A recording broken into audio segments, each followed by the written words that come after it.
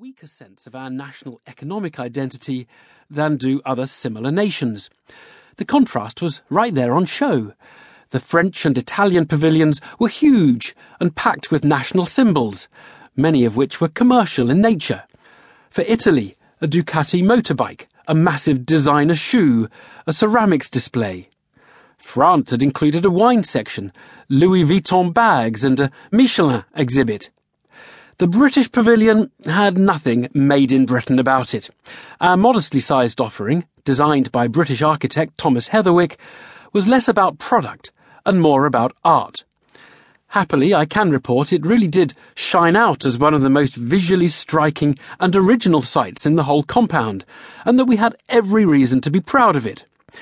Unfortunately, visitors to the expo, who typically queued for several hours to enter a pavilion, were left a tad bewildered by the fact there was nothing inside, except a structure of 60,000 acrylic needles, each of which contained seeds from Kew Gardens' Millennium Seed Bank at Wakehurst in West Sussex.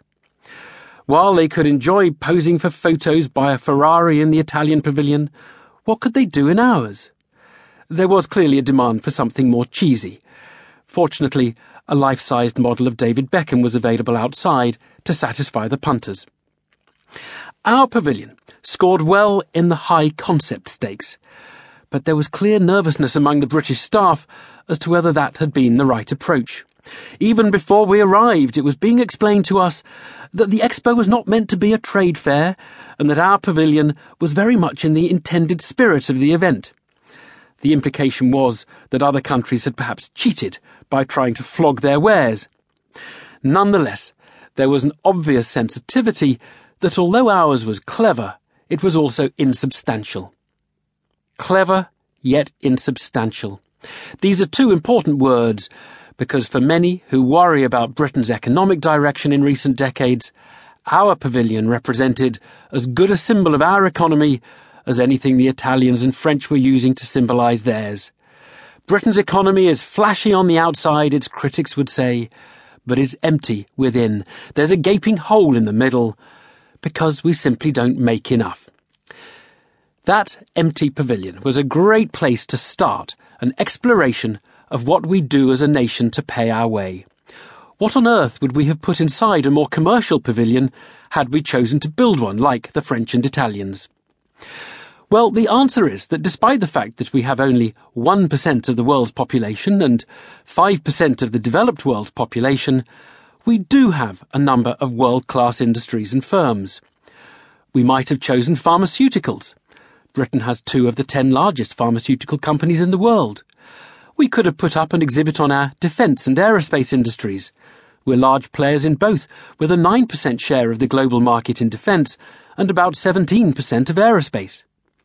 We could have had a large display on BP, Shell and North Sea oil and gas extraction. And then we could also have had a large stand dedicated to our world-renowned banking and insurance industries. They may not be visually very impressive, but love them or hate them, they remain 2 of our big earners. Finally, we might have tried to dazzle the crowd with some of our cars. I say our cars, but our most impressive mass-produced vehicles are perhaps the Japanese models we manufacture and export so well, like the Honda Civic, made in Swindon, and the Nissan Juke and Qashqai, which are made in Sunderland. So yes, we can match the world's best, but for many reasons the average Briton is probably barely aware that these industries could showcase the country abroad, let alone is proud of them, in the way the Germans delight in their cars, and the Italians are smug about their fashion. This book tries to show that although we may not have as many cash-generating industries as we might like, we could still at least fill the Albert Hall with the ones we've got, let alone an expo pavilion. Over the course of filming and writing Made in Britain, I've been rather lucky to see and experience some of the most interesting products that the British are involved in making. The new McLaren MP412C sports car, for example, Britain's answer to the Ferrari. Designed for use on the roads, fitted as it is with cup holders, and on the track, accelerating from 0 to 100 kilometres per hour in 3.3 seconds, it'll go on sale for about £170,000.